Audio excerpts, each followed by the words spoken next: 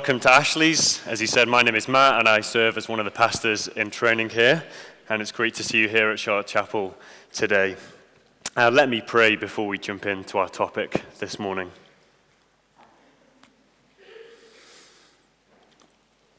Father God, how awesome you are in majesty and glory.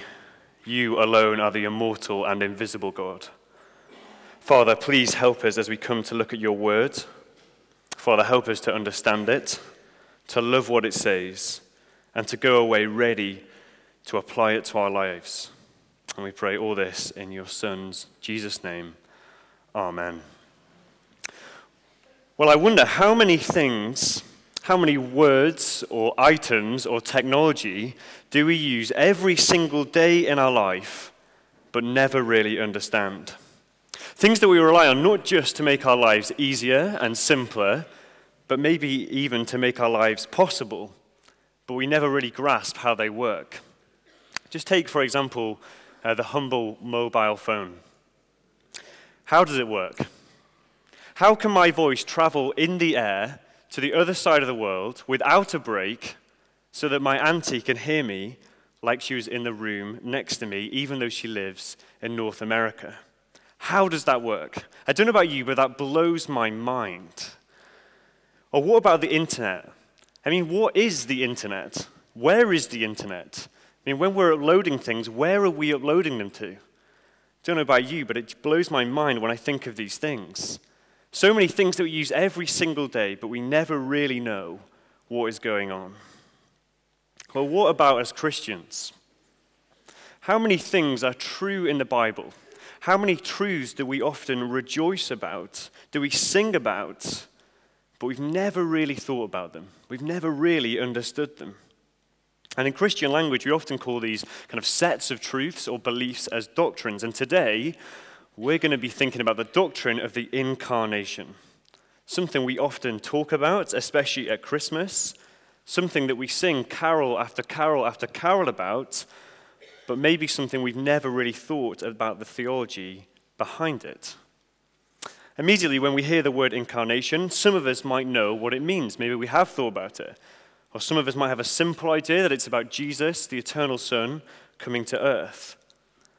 But where does the word incarnation even come from?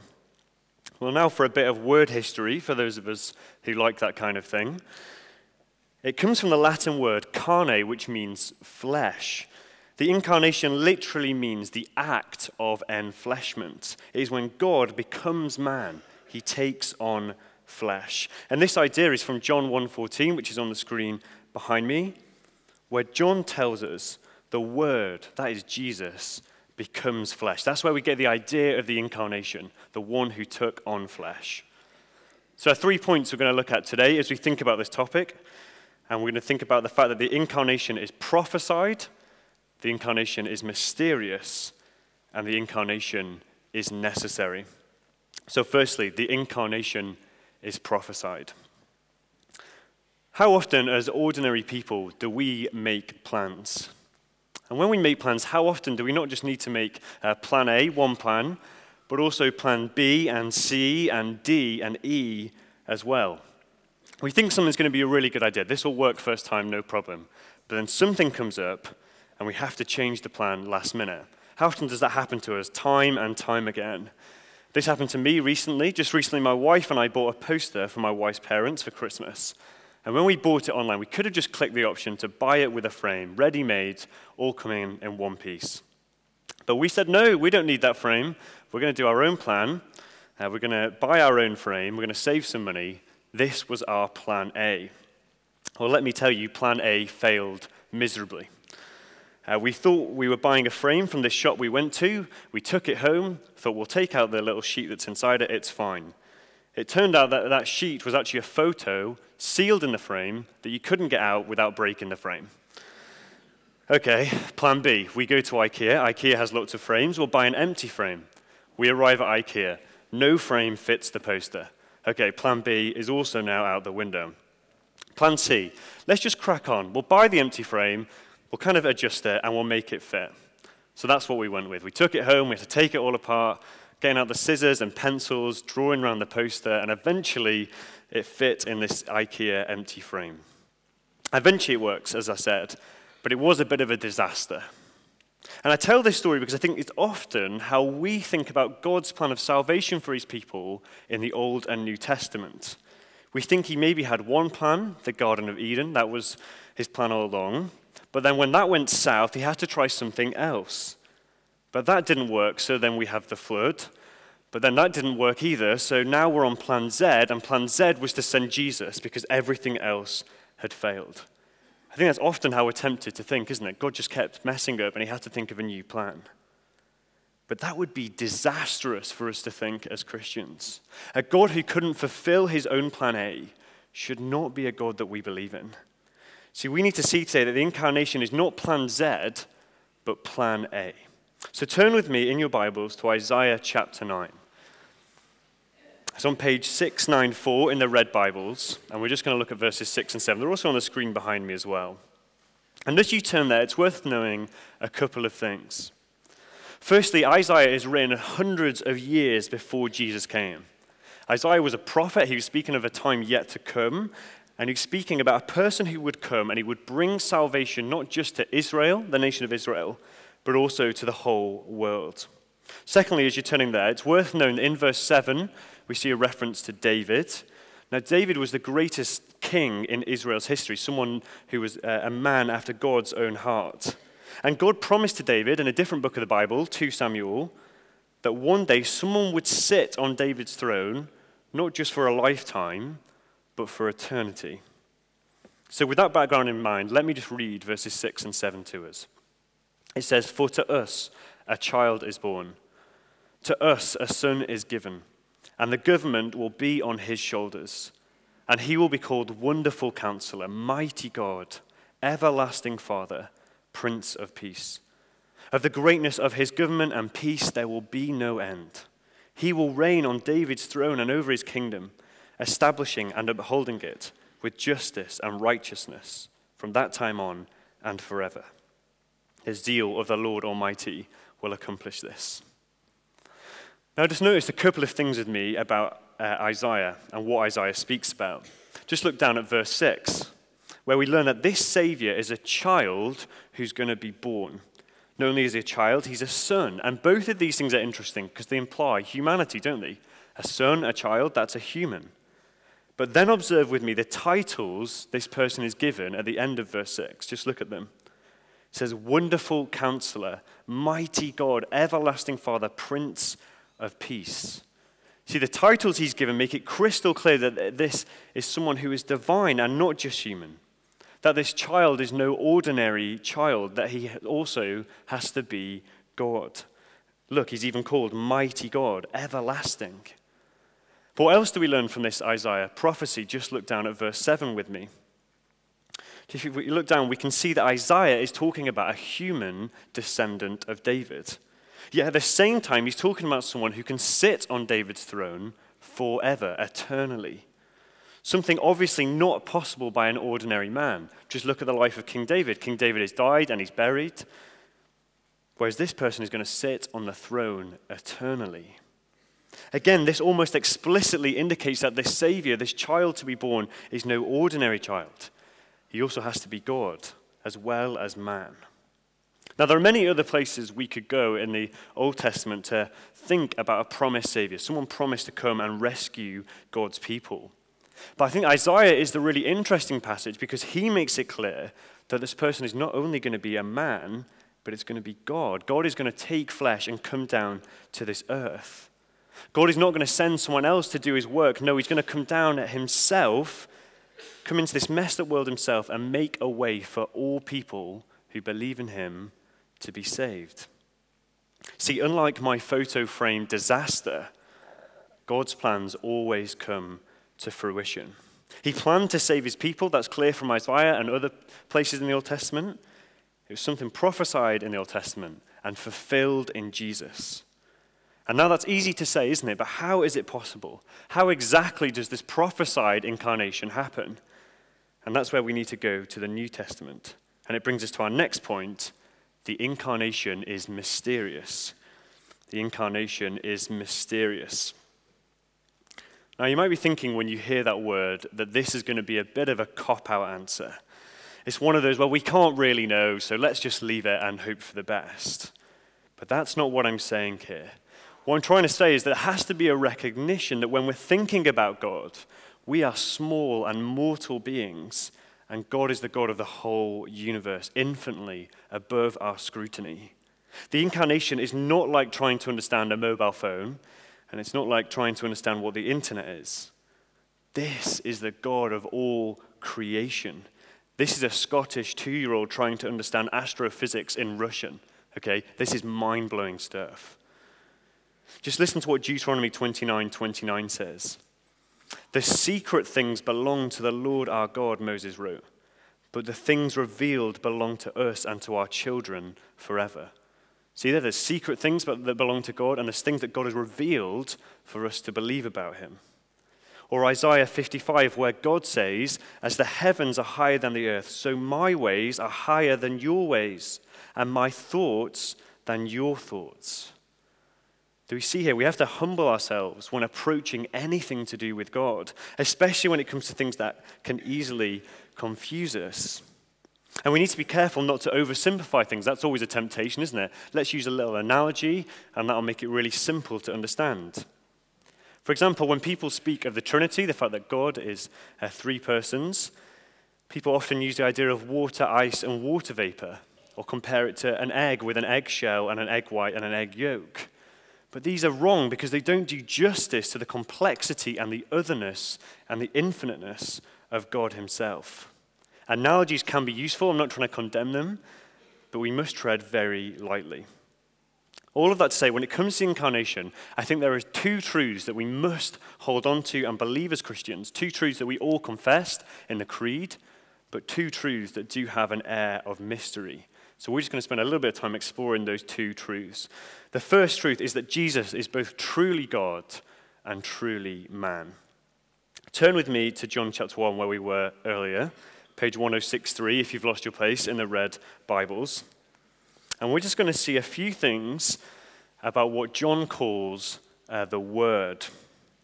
So John chapter 1, just look at those verses with me. Notice that the Word is both eternally with God and is in fact God himself. Look at that in verse 1.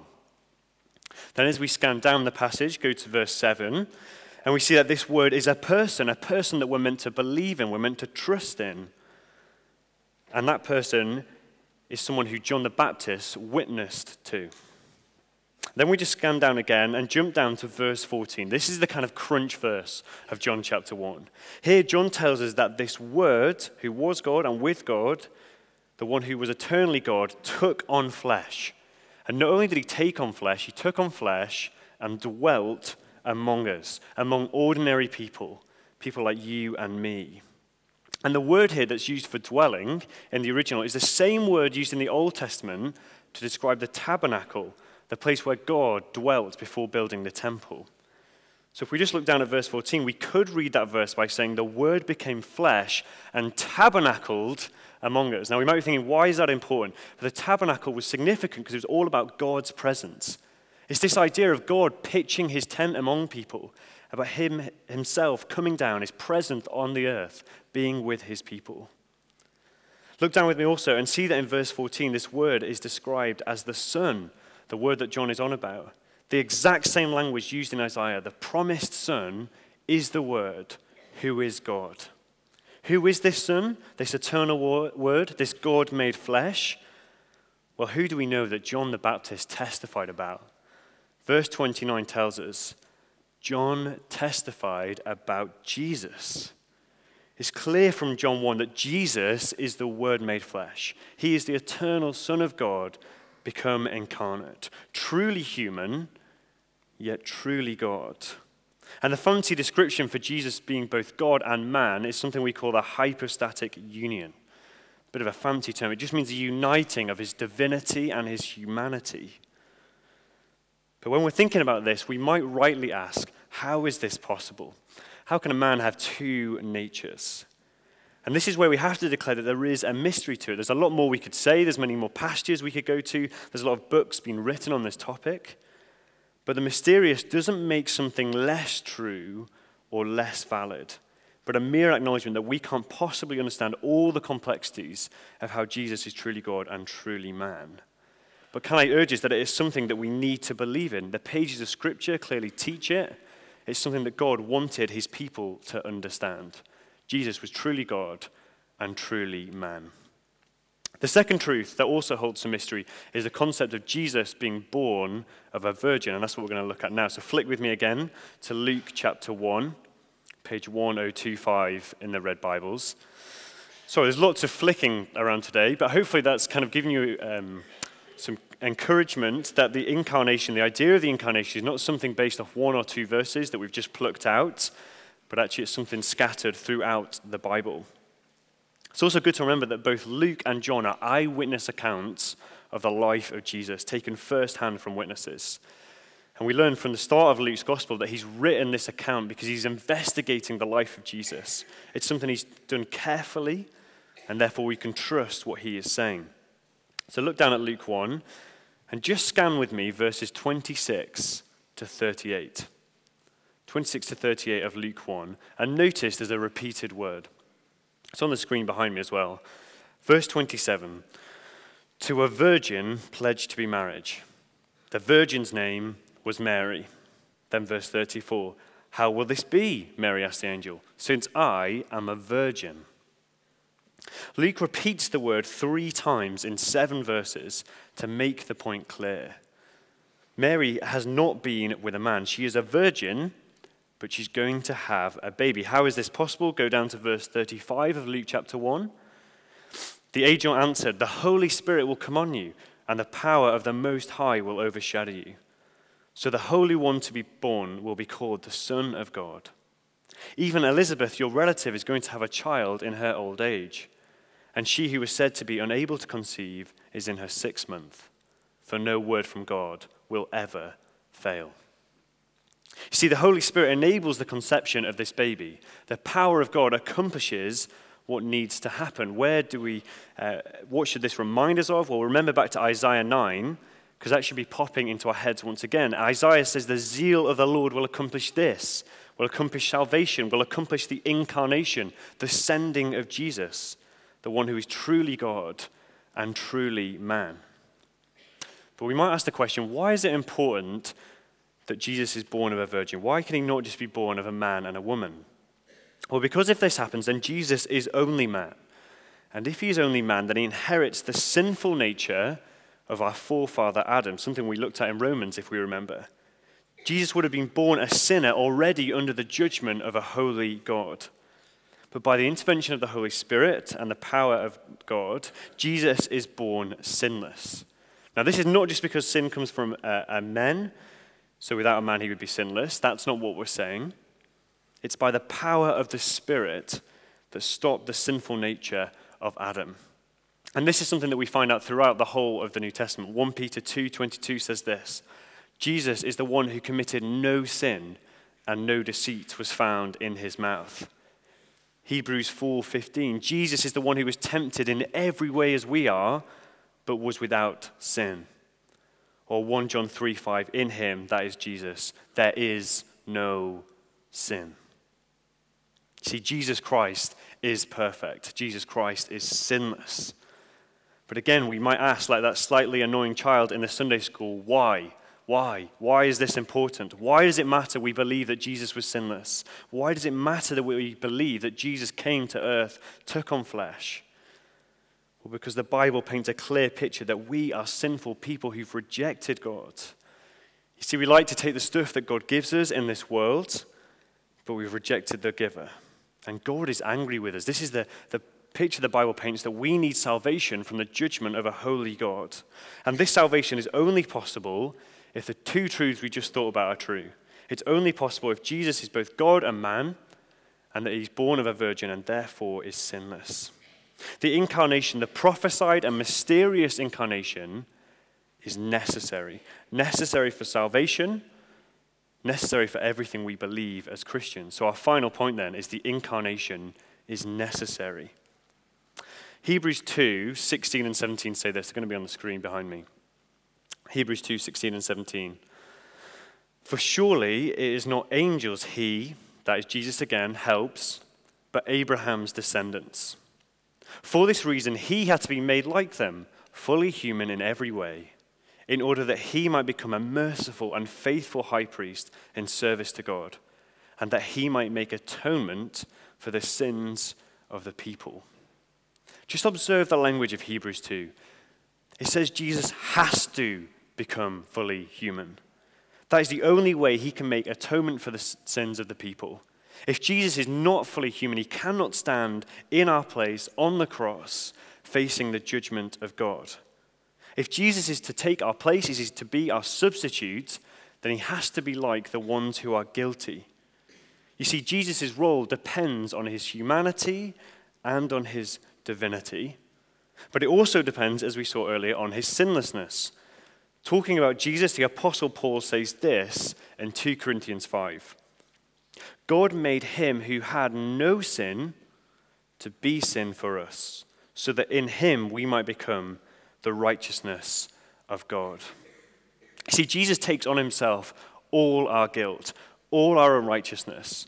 Everything that stops us being able to have a relationship with God, Jesus takes on himself. And he can do this because he had no guilt. He had no sin of his own. And secondly, because he's God, he's able to absorb all the sin of a sinful human race. You see, the one who was perfect becomes imperfect.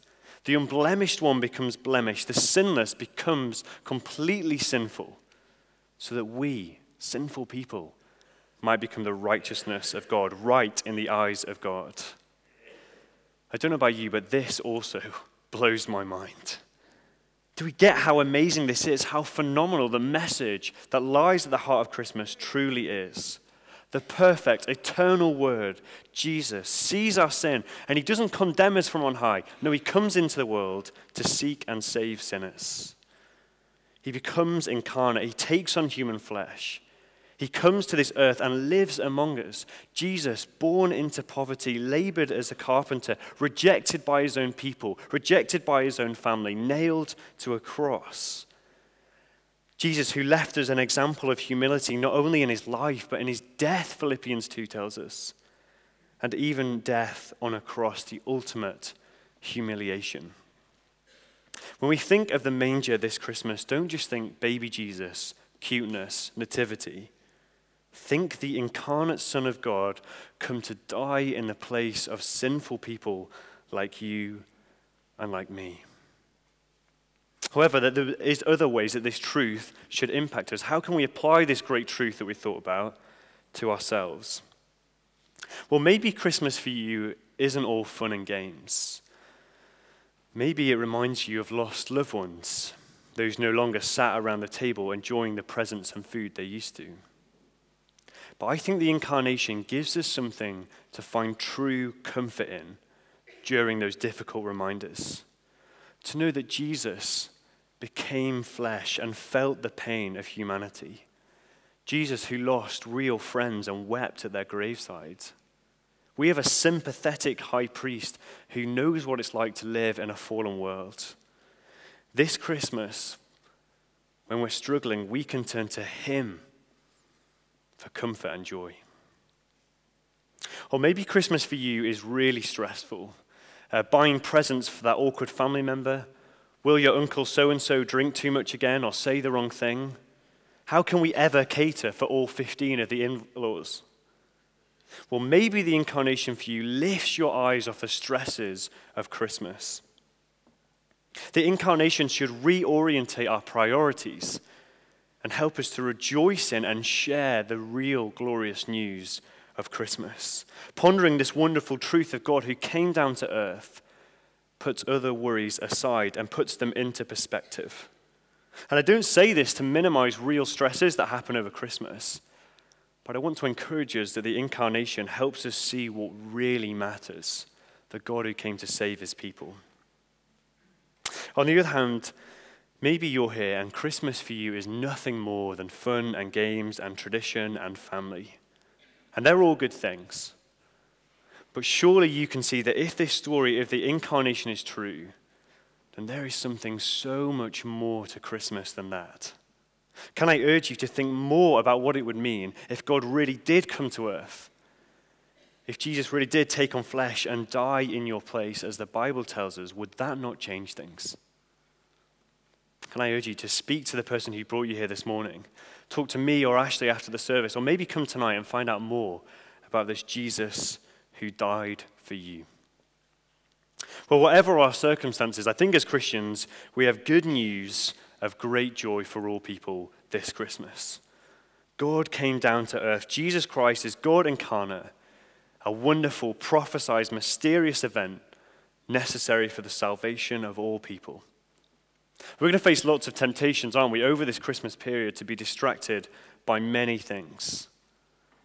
But to change a line from Glenn Scrivener, don't think of God as a far-away stranger, but this Christmas, look down to the God in the manger. Amen. Let me pray together. Heavenly Father, thank you that you are the God who loved the world so much, you sent your one and only Son, so that whoever believes in him shall not perish, but have eternal life. Father, help us see through the commercial Christmas this year, and help us remember to rejoice in the birth of our Savior, the Lord Jesus Christ, the Word made flesh, in whose name we pray. Amen.